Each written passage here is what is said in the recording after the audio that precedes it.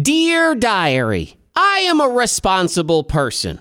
I do the right thing. I take the right precautions. I'm cool with that. But I don't want to be told to do these things. I don't need big businesses and the government nanny-stating me and always telling me what to do. Oh, and I know they'll be all, "We just want you to be safe because we love you so much." bullpucky. Like, for example, I wear my seatbelt. I want to be safe in the car, and in case I get in an accident, I want to be protected. Heck, I've been in an accident, so I definitely want to have my seatbelt on. But what I don't need is this.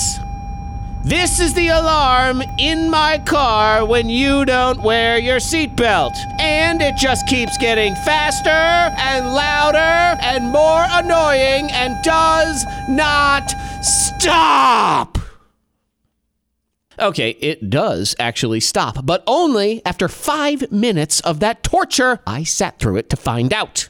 So here's the thing. I wear my seatbelt. I think everybody should wear their seatbelt. But that alarm makes me not want to wear my seatbelt simply because I don't want to be told what to do by some stupid alarm. Because here's the thing. You don't want to wear your seatbelt? Fine. I don't really care. It doesn't change my day. But neither of us should have to deal with Ding Dong the annoying robot alarm simply because car manufacturers trying to cover their own butt if you get in an accident. Well, we have an alarm, so they wear it. Don't nanny state me. My car also does this if you're driving for an extended period of time. Like I went to South Carolina a couple weeks ago. This little bell goes off. And then on the console, it says, "Would you like to take a break?"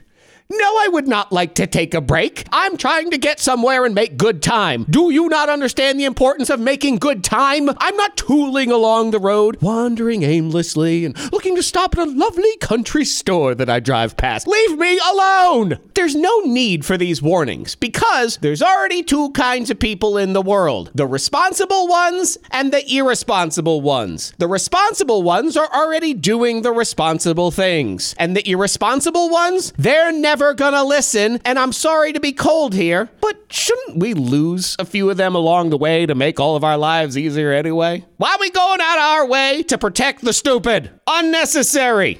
Till next time, Diary, I say goodbye.